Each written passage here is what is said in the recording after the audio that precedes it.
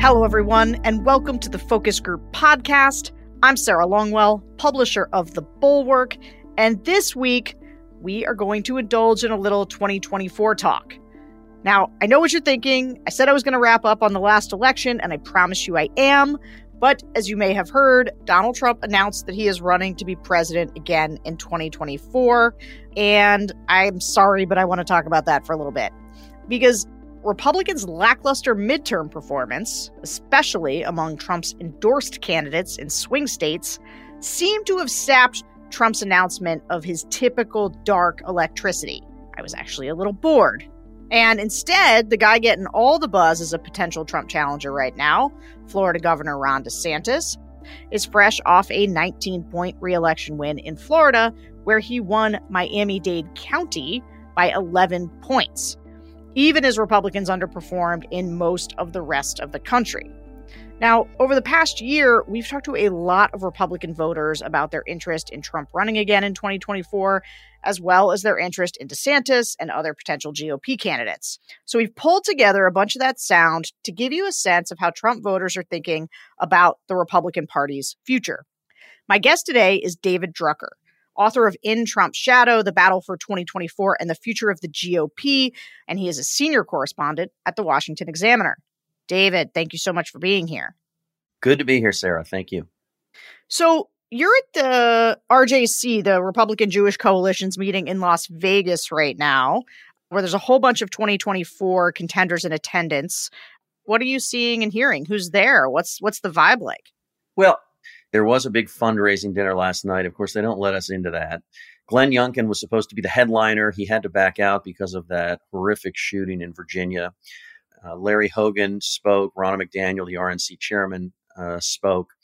And there are a number of Republicans who would like to be president that are going to be here over the next couple of days. And so I'm going to be talking to activists and donors active in the Republican Jewish Coalition, trying to get a bead on exactly how much appetite there is for the party to move on from Donald Trump.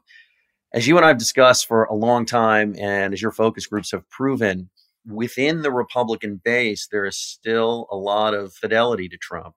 The question is, coming out of the midterm elections, do Republicans get restless because it's been 3 elections in a row with disappointment?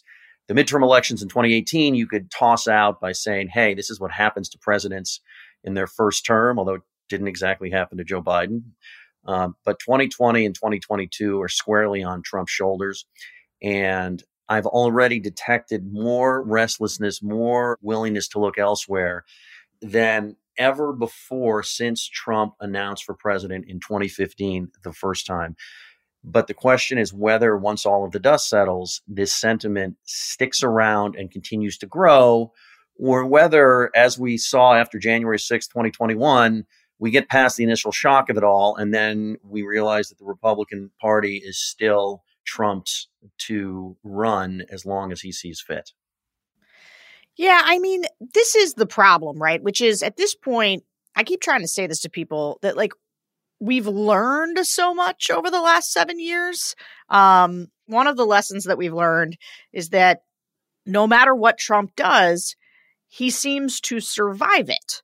He incited an insurrection. He refused to engage in a peaceful transfer of power. He went to Helsinki and stood next to Vladimir Putin and sided against America's intelligence community. He was caught on camera talking vulgarly about sexually assaulting women. And every time it looks like he's done, he's not. And so we have learned that lesson.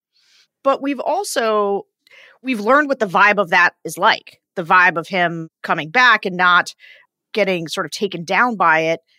And what feels different about this, it's not just the way people were reacting to him, it's him.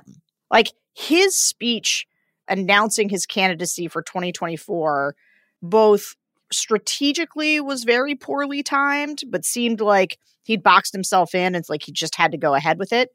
But more importantly, and there's been a couple pieces written about this, he also seems joyless and bored and not funny and he's not enjoying himself. And none of the rest of us are enjoying it either. You can't sort of underestimate just the normal human emotion of boredom and the interest in something new. Like, he just doesn't seem as dangerous, as exciting. I don't know. Do you get that sense? Well, I do think that he's in a weakened position. And I've been trying to look at this from a couple of angles, right? And on the one hand, I have never, with Trump, given his potency with the Republican base and his ability to dominate the media landscape, I've never wanted to take for granted as an analyst this idea that now they finally got him. They being, Republicans who oppose him, Democrats who oppose him. If you look at the course of his life in business and politics, the man often seems like he has 9 lives. I mean, he had 4 bankruptcies and still commanded a high-rated television show where he was the world's greatest businessman, which shows that he's very resilient and willing to push through more setbacks than most people, including narcissistic politicians. But I think that we also have to understand that Donald Trump in 2022 is not necessarily Donald Trump in 2015, 2016. And I wrote about this for the Examiner this week. In 2015 and 2016, Donald Trump was the ultimate change agent. He challenged Republican dogma that had grown stale in the Reagan era. He challenged Democratic dogma. He drew in longtime Democratic voters.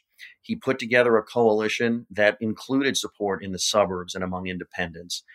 And he was able to do that because he was fresh and he was new. And even though he didn't win the popular vote, he won where it mattered. Donald Trump, having lost the presidency and 7 years later, is now more of a retread incumbent who is no longer a change agent. It doesn't mean he can't win the Republican primary. And if you're nominated, it means you can win. But he is not the same figure. And he even alluded to it in his speech, which I would say did not live up to the standard that Trump has set for himself. Occasionally during his presidency, he would give teleprompter speeches that were, at least according to expectations, not bad. And this one fell very short. But one of the things he said during that speech is, I guess I'm a politician now. I don't really like the way that sounds, but I guess it's true. But the thing is, he is just a politician now. And we've seen with 2-term presidents, usually in years 7 and 8, the country grows tired, even if they don't dislike them.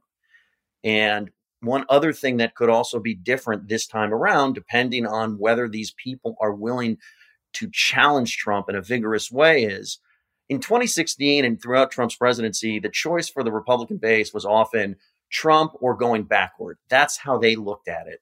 Well, you keep telling us we have to go back to the Republicans we used to have, and we don't like them. This guy is new and different and represents what we want today. But the figures that are available to Republicans now are not Reagan-era retreads. They're not going backwards. And so if any of these people are willing to run against Trump the way you need to show Republican voters that you're a fighter and willing to do the job, then it's not going to be as easy for Trump to come up with a catchy nickname and get rid of them. Yeah, well, that's what I guess I mean about sort of learning a lot. I mean, I'm just watching the media, the Rupert Murdoch empire back in 2015, 16, like they would crap all over Trump, right? They didn't like him, but they would still put him on the cover to crap all over him. And so there was this constant amplification, and that's something that Trump knows really how to use to his advantage. This time they put him on like page 26. They had a totally different cover. Fox News cut away from him. And so there seems to be like an understanding of how you drain some of the oxygen from him. And these candidates will have learned something, right? They know he's going to come at them. I mean, before Jeb Bush and Ted Cruz, they were like, what is happening right now? Like, this is not how these things go. But now people understand how he would come at them. And so they might be in a better position to deflect some of it. So I want to start by walking you through how our focus groups have thought about the Trump 2024 question. Now, we did dozens of groups of Trump voters after January 6th throughout 2021 and into 2022. And it was a pretty hard and fast rule that more than half of any Trump group would want to see Trump run again in 2024. That all changed with the January 6th hearings. Now, we did 9 groups during the January 6th hearings of 2020 Trump voters. And in 4 of those groups, we had 0 participants who wanted Trump to run again in 2024. That was a huge change. And it is when we started to see a lot more voters starting to think about electability, starting to think about other potential candidates. It's when we started to hear Ron DeSantis' name a lot more. So let's listen to how some of these Trump voters were talking during the hearing. I do not want 4 more years of Orange Man bad and everybody screaming about every time he tweets. And believe me, he did some really bad tweets. I don't want 4 more years of that.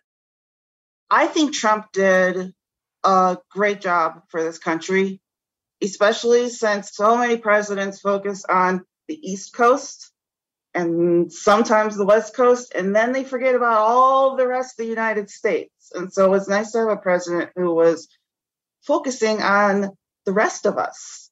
And just so many things he did was great.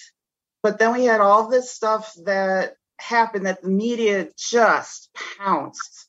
And then since then, with the trials and everything, I think if he won presidency, there would be so much backlash from that. I don't know if it could be as effective as a presidency as he did with his first 4 years.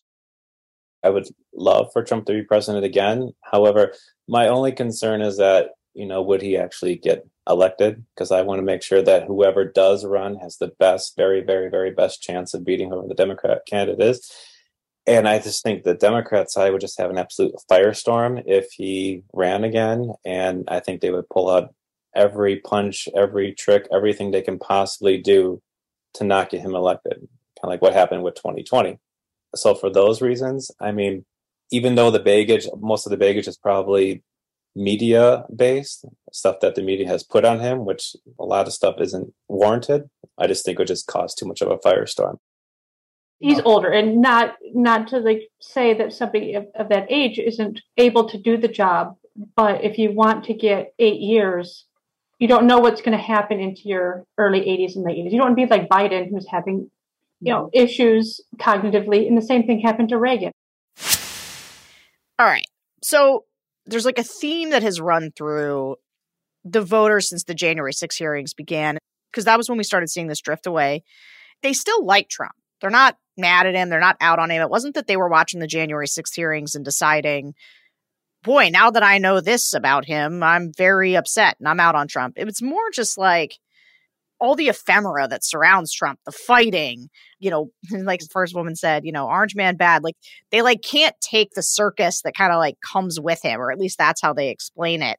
But I will say one postscript on this is that after the January 6 hearings happened, and then there was the search of Mar-a-Lago, there was a big rally round Trump effect in early August. The people didn't trust the FBI.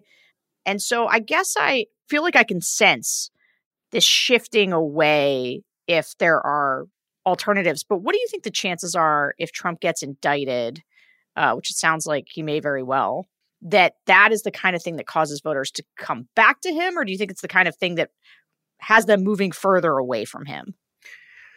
Well, I'm sort of two minds about this, because as we heard in the clips you just played, Republican voters, many of them still really like Trump themselves. Their potential move away from him is very pragmatic. I'm not sure he can win. He may inspire so much Democratic turnout that it makes it harder for Republicans to win. Somebody mentioned the fact that you wouldn't have the potential for an 8-year presidency because Trump only gets one more term. So these are all pragmatic reasons to turn away from Trump. These are not voters concluding that the juice was not worth the squeeze after all. They're just worried that he's either can't win or wouldn't be able to do as well as he did the first time because of the firestorm he would generate around himself. And they said it wouldn't even be his fault. It's just the way it is. So it shows you that he hasn't necessarily lost Republicans. On the other hand, voters are often rather pragmatic about their choices in primaries. People forget, but one of the reasons why Trump was able to win in a divided field in 2016 was because a plurality of voters determined that he was the least ideological of the group, and they believed he had the best chance of defeating Hillary Clinton. And so if Republican voters look at their choices in 2024 and conclude that there is a better choice, no matter how they feel about Trump, I think given 3 consecutive electoral disappointments, there's a possibility they'll move away from him. But finally, I get to this point. You can't beat somebody with nobody. And this often comes up in discussions, Sarah, that I have with friends and family. It's like, when are Republican voters going to finally get fed up with him and just leave him? We've seen some of that happen. You've been at the forefront of that to some degree. But ultimately, Trump will be deposed because somebody else takes it from him. And so it's going to require a competitor or competitors in the Republican primary that go at him and make the case and give these voters somebody else to choose, even if they ultimately make the decision on pragmatic grounds and not a sense of falling in love. Yeah, I think that's exactly right. And in these groups, when we ask the voters who they would like to see other than Trump in 2024, there is one name that clearly rises above the rest. You'll be able to guess who it is, but let's roll the tape. Who wants to see Trump run in 24? Nobody. My Trump voters, tell me why. Because I want DeSantis to win. Is there anybody that you want to see step up or get a little more attention? Yeah, Trudy, who you have? DeSantis. Is there anybody else that comes to mind that you guys like, that's a leader in the Republican Party that you'd like to see jump into a race like that? Governor of Florida. Yeah, DeSantis. Yep. Who likes Ron DeSantis? He's the current governor of Florida. Mark, Maggie, Stephen, Chris. I'm hearing the governor of Florida. Seems like he's really conservative. And it's not that I'm against Trump. I just feel like it would be awful for the Republican Party if he ran. That's how I feel. I'd love to see a ticket of DeSantis and Kristi Noem, the governor of South Dakota. I really think that would be a strong ticket. Both of them are leaders. And I know Brian's not a fan of DeSantis, but DeSantis led. I like what he's done in Florida. I understand what he's doing. But if he's going to be president, he's got to be able to build a consensus too. And I think all of us know that there are machinations that have been going on for a while to pave the way for DeSantis to be the candidate in a couple of years. And I think he's going to be the next president of the United States. Really would like to see Noem as his vice president. There is no competition for the name that gets brought up. DeSantis is always the first name that people say, and he is always the one who has the highest name ID of Trump alternatives. But David, I don't know if you saw it, although I don't know how you'd miss it. DeSantis's God Made a Fighter web video that he put out a few days before the election. Oh, I saw it. I thought it was pretty weird. I thought it was pretty weird, but nevertheless, you make the point in your book, I think it's a correct point, that being a fighter is way more important to the GOP base than checking boxes from what you call sort of self-important conservative groups in DC. You also mentioned that cheap knockoffs of Trumpism are likely to fail and that Trump's base was intensely loyal because they viewed him as being very authentic. I agree with all of that. So do you think that DeSantis is a knockoff of Trump? And I had Caputo on here, Mark Caputo, who's a Florida reporter for one of these shows where we talked a lot about DeSantis. And he said that DeSantis has a bit of a glass jaw. What do you think of him? Do you think he's a Trump understudy?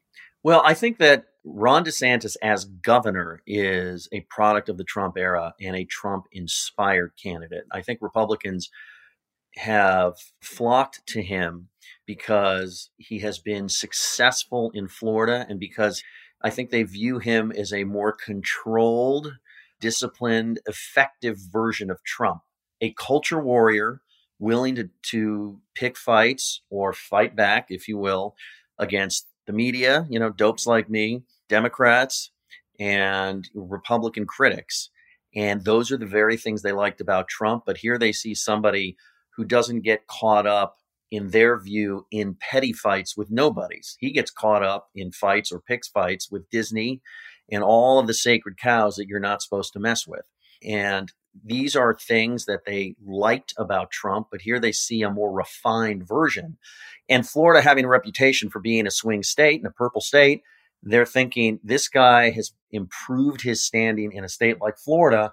Imagine what he could do nationwide. Now, we could get into the weeds and talk about the mass migration of Republican voters to Florida during the pandemic because of his leadership in Florida through the pandemic and maybe look at that state as a little bit more friendly territory for Republicans. But the scoreboard, as he pointed to the other day, doesn't lie. And winning by 20 points, even against a weak retread like Charlie Crist, is nothing to sneer at.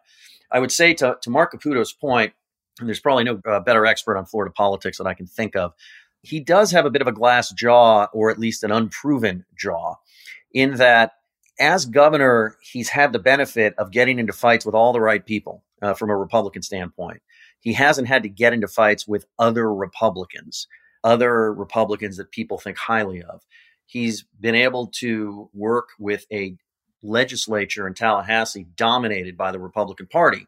So when he wants to get something done and he says jump, they say how high. And it's very easy to look like an effective chief executive when the other government body you have to work with is willing to do it. Running for president, running a national campaign, being attacked by a bunch of people that were praising you until the day you jumped in, and then they jumped in. We don't know yet how Ron DeSantis will function in an environment like that. He can be a very prickly politician, and the pressure that comes with running for president is immense, and it's impossible to understand until you do it. And so I think that he would have a lot to prove, but I don't think we can discount how much of a following he has cultivated in the Republican Party. I mean, I feel like in some ways I haven't seen anything like this since George W. Bush was governor of Texas in the late 90s, preparing to run for president. And all of the buzz was surrounding this Republican who had flipped Texas red, which was a relatively new phenomenon back then, who could speak Spanish and attracted a good portion of the Hispanic vote.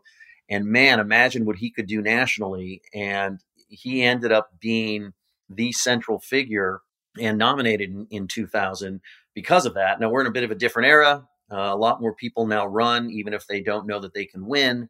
The incentive structure is different, but as many questions as there are about Ron DeSantis, the buzz around him in the party among the grassroots is very real. It is real. There's no doubt about it. I guess I take your point about W, but I also just as much see him as Scott Walker, or there's other people that have risen to stardom for picking fights in their own state and looking like an effective governor, and then just collapsed on the national stage. And so I'm just not willing to sort of anoint this guy, especially because so many of these voters, the extent to which they have engaged with him is for the most part through viral clips of him yelling at teenagers, or because of the Don't Say Gay bill, or looking at him shouting at a reporter. They haven't necessarily seen him full on. They certainly haven't seen him go toe to toe. I mean, I watched his debate with Charlie Crist. He's so uncomfortable in his own skin. His smiles are kind of awkward. His suit's a little too big. When Crist, he's a personally awkward dude. Yeah, he doesn't have the natural charisma Trump does. No, he does not have Trump's charm. If you engage with Trump one-on-one, as I have in a couple of interviews, both in person and on the phone, he can be charming as much as he can be bombastic.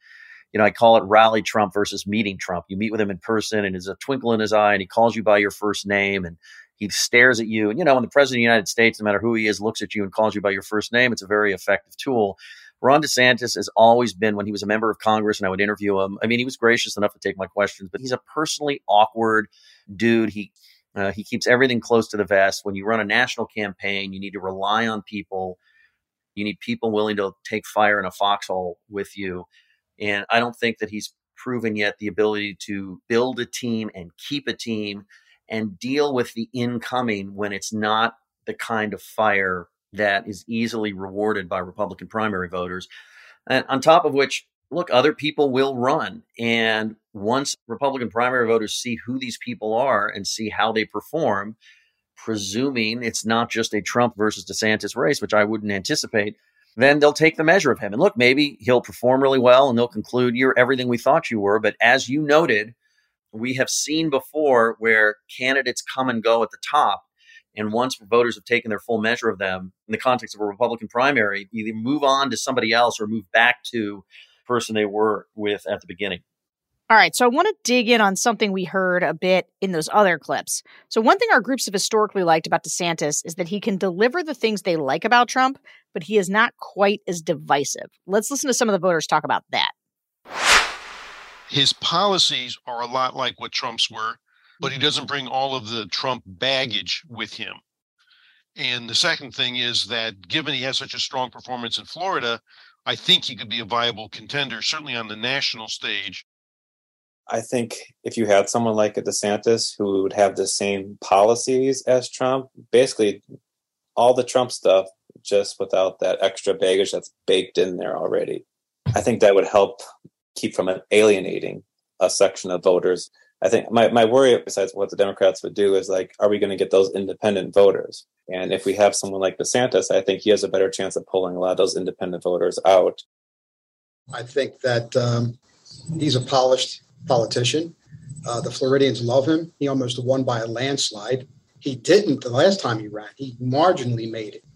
This goes to show that he has a proven record that he is able to do, the things that he promises to do. I mean, not everything, but he's getting things done. And if he could do that for Florida, especially after this hurricane they dealt with, he managed it beautifully.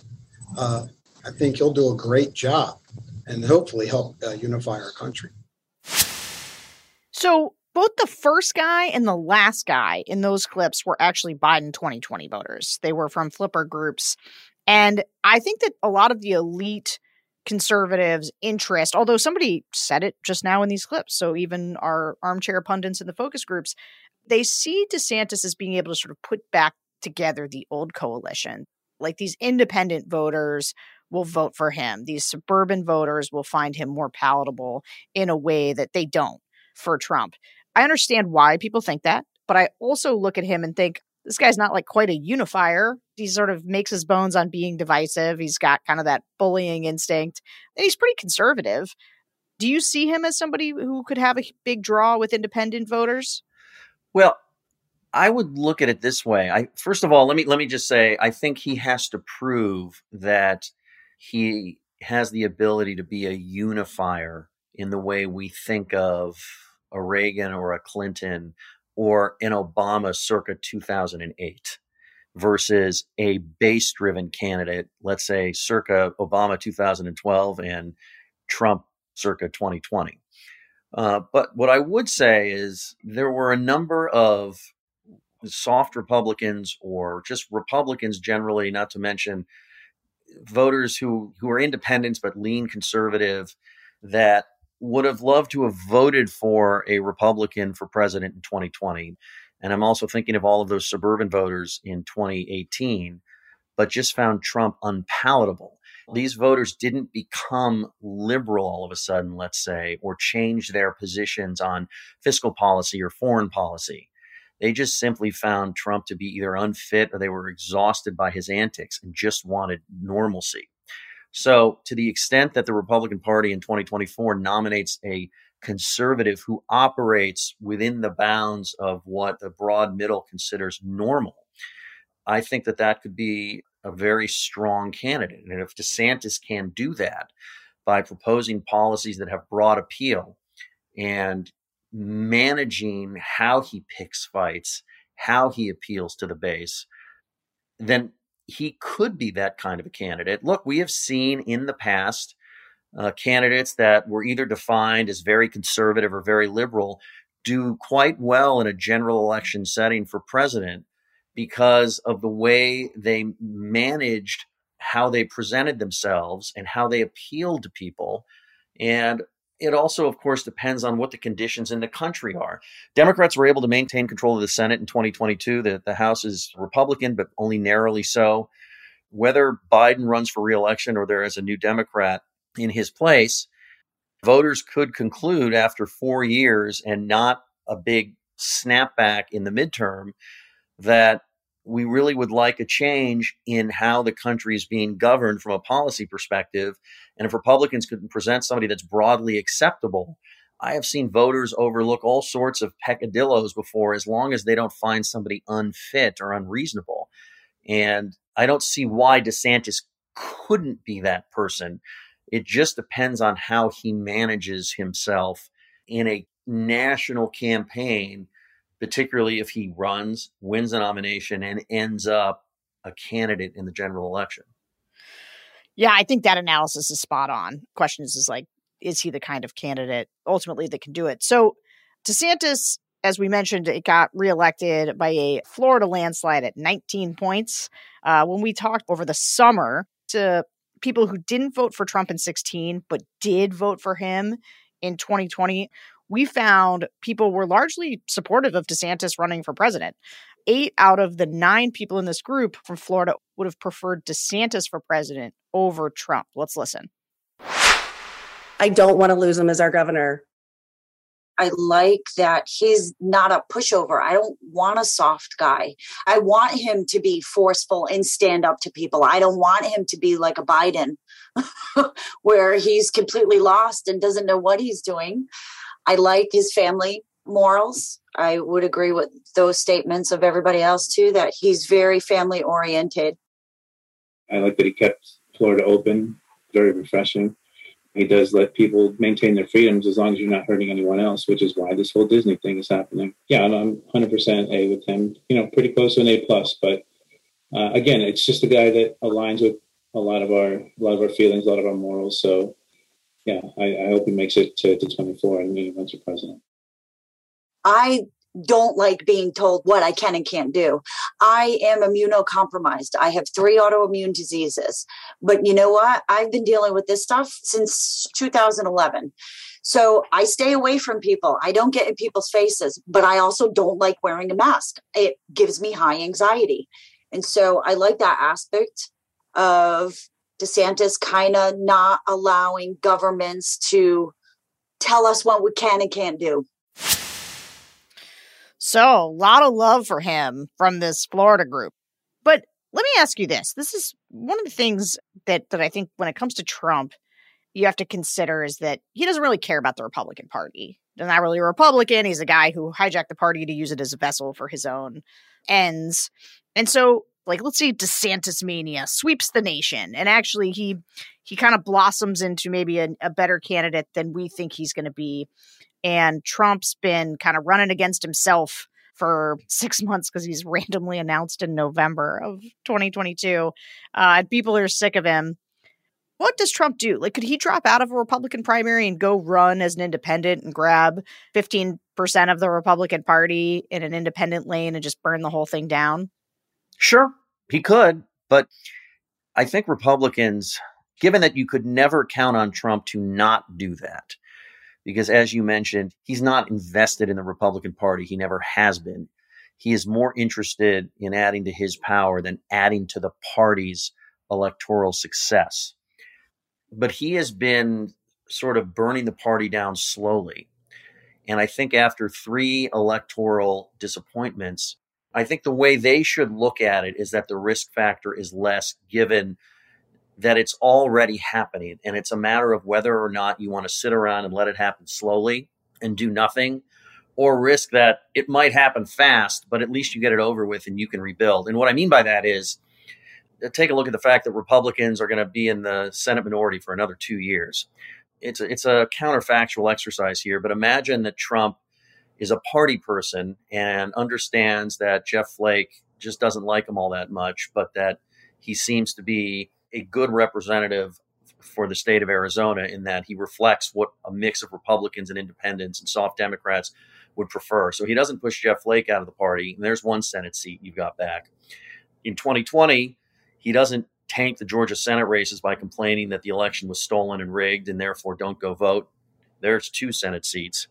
Then I could point to Michigan's 3rd congressional district and Washington's 3rd congressional district where he pushed out Republicans because not nice to Trump. There are a couple more seats to pad the Republican majority in the House that's about to get seated in January. In other words, he's already sort of slowly ripping the party apart as Republicans tiptoe around him out of fear that they're going to make him mad and he's going to torch the place. So why not fight back? And maybe it burns down anyway, but then you can at least rebuild because it's happening to you anyway. And look, if Trump had won re-election in 2020 and if they had won a big wave in 2022, then no matter what any of Trump's critics think of him inside the Republican Party or not, well, you could just say whatever he's doing isn't hurting the party. In fact, the party is only continuing to build on the success that he started in 2016 by winning those Midwestern battlegrounds, the success in 2020 by improving Republican numbers with non-white voters, And we've got all this policy success, and this is the way. And not everybody likes it because of the downsides, and we know what all those are. But hey, it's working. At this point, Republicans are getting none of the upside and all of the downside, and it's just this slow burn. So if that's your fear, at this point, what do you really have to lose?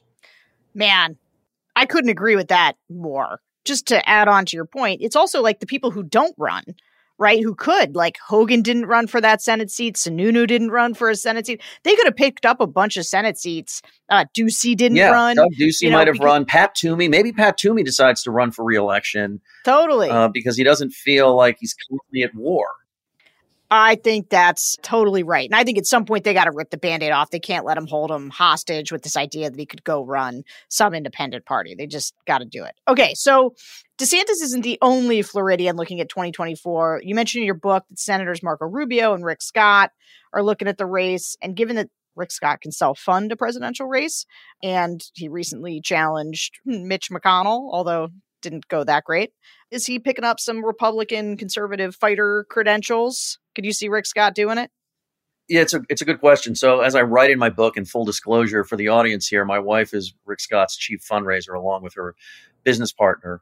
And so I don't dig into his machinations too much. But what I would tell you is, as a political analyst, without asking him or his team any questions, everything that he has been doing seems to me to make sense if he's planning to run for president. But I have no idea on purpose how serious he is considering that at this point. But I will say, just to add to my point here about Senator Scott, getting into a fight with Mitch McConnell, who the Republican grassroots hates with the heat of 1,000 suns, is a very valuable thing to have in your back pocket if you're going to show up in Iowa, New Hampshire, South Carolina, or elsewhere and ask for votes in a Republican presidential primary, because you can say that, yes, I was in Republican leadership, and yes, I'm in Washington now, but you can see I don't get along with those guys. I went to war with them to try and change things. So it would make sense to me, but I purposely don't ask these questions. Marco Rubio is interested in running again, but he was very clear to me when I interviewed him for In Trump's Shadow, and I've not talked to him recently about this, that he was interested in doing it again if he felt there was a market for him and his agenda. He overhauled his domestic agenda, and it is really much more of an industrialist, populist agenda. His foreign policy has remained the same, rather hawkish and Reagan-esque.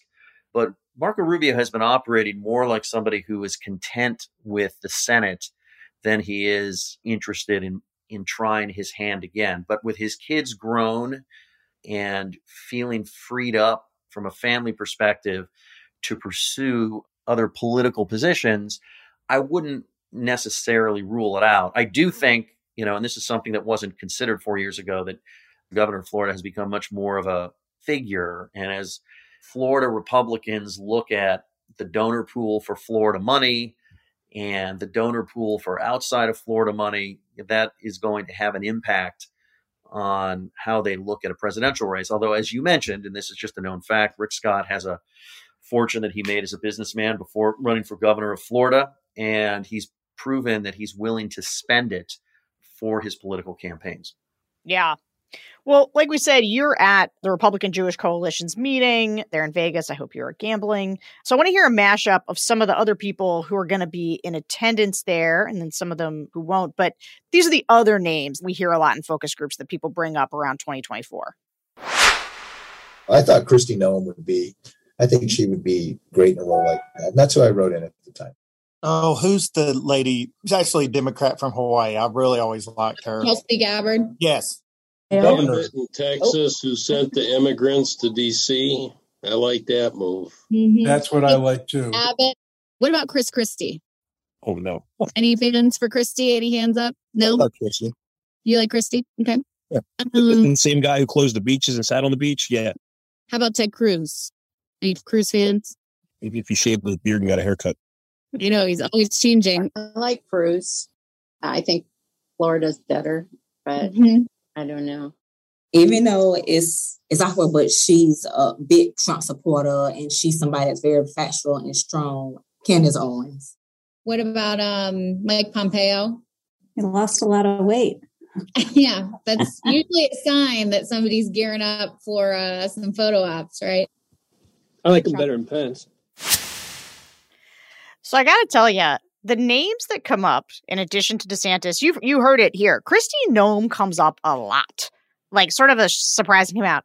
Candace Owens also comes up sort of a disquieting amount of time. Part of what I think is funny is how much people are not interested often in like Chris Christie, Marco Rubio, like basically anyone who ran in 2016. They're kind of pretty ish on them. And they really want people who like came of prominence during the Trump reign that they see as part of kind of the broader Trump cinematic universe. Does that surprise you, or does that jive with what you've heard talking to voters?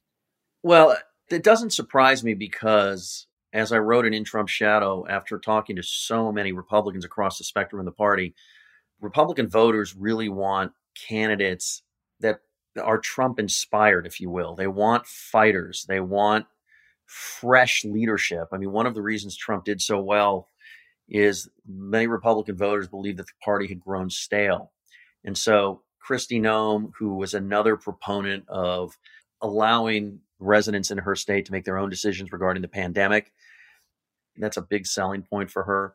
But she is somebody that has really come of age as a Republican figure, even though she had been in Congress in the Trump era, and she was very supportive of him. And so I think what you're seeing is this trend where Republican voters are looking for somebody new, or at the very least, they don't want this sense of going backward.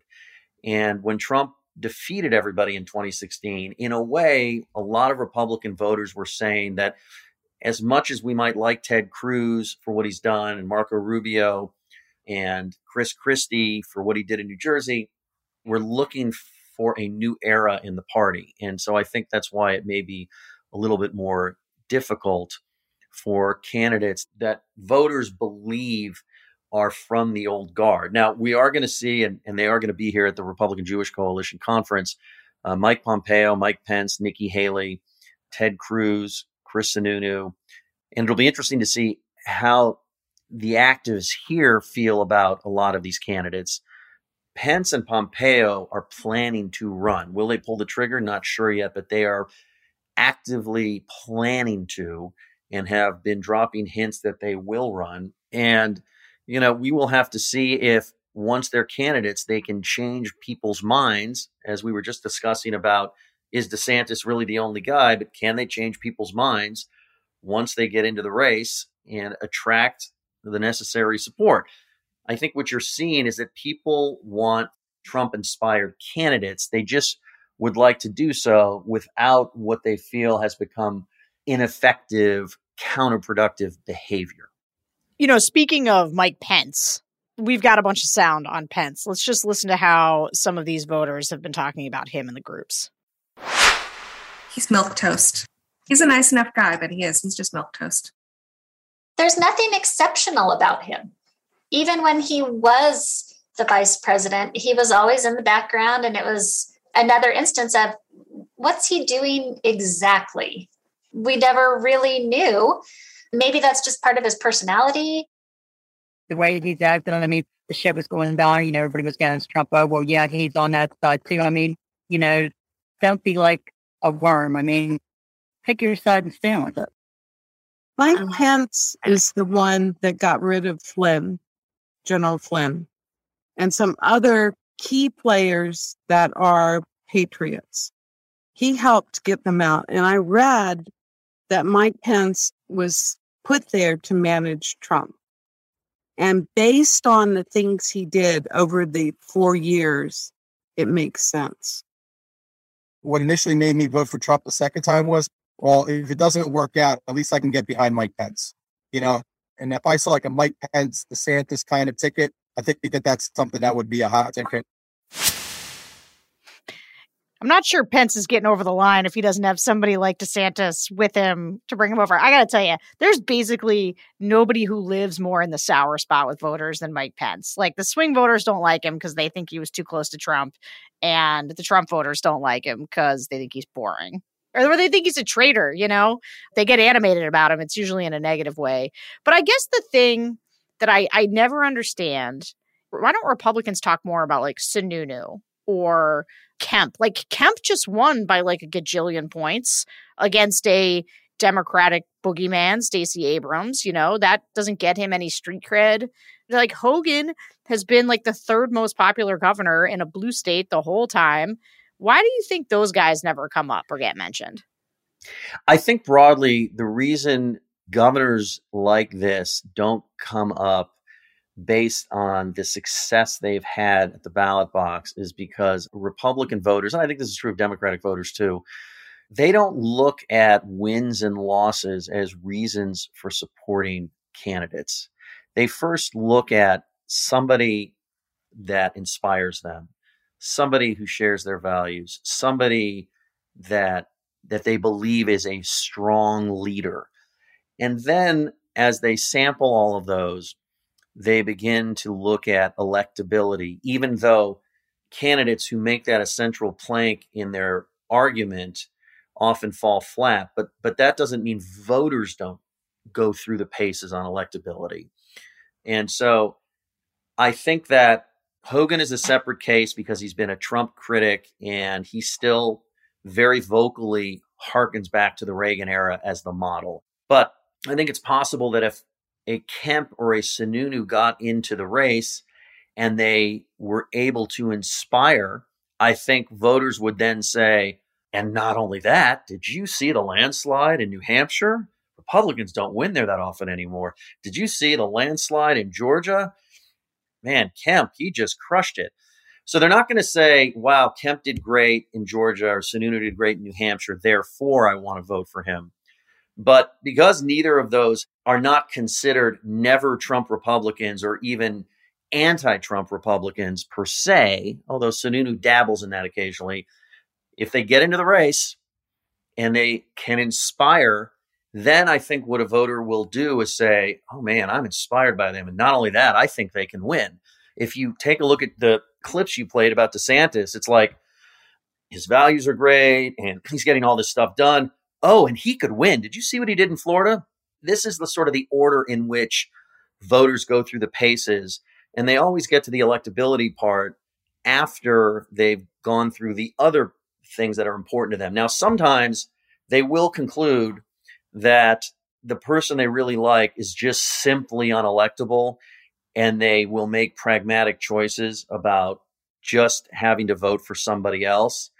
And in some ways, you're seeing that as Republican voters now reconsider Trump. It's like, wow, I thought he was a great president and I wish he could do it again, but I just don't know that he can win. So I think I'm going to have to look elsewhere. I think that's how voters tend to approach this. Yep. And with that, I want to say thank you to David Drucker, the senior correspondent from the Washington Examiner and author of In Trump's Shadow, The Battle for 2024 and the Future of the GOP. David, thank you so much for being here. And thanks to all of you for listening to another episode of The Focus Group. I promise you we'll be back to do more election wrap-up. And so we will see you again very soon. Bye-bye. Sarah, thanks for having me. This was fun.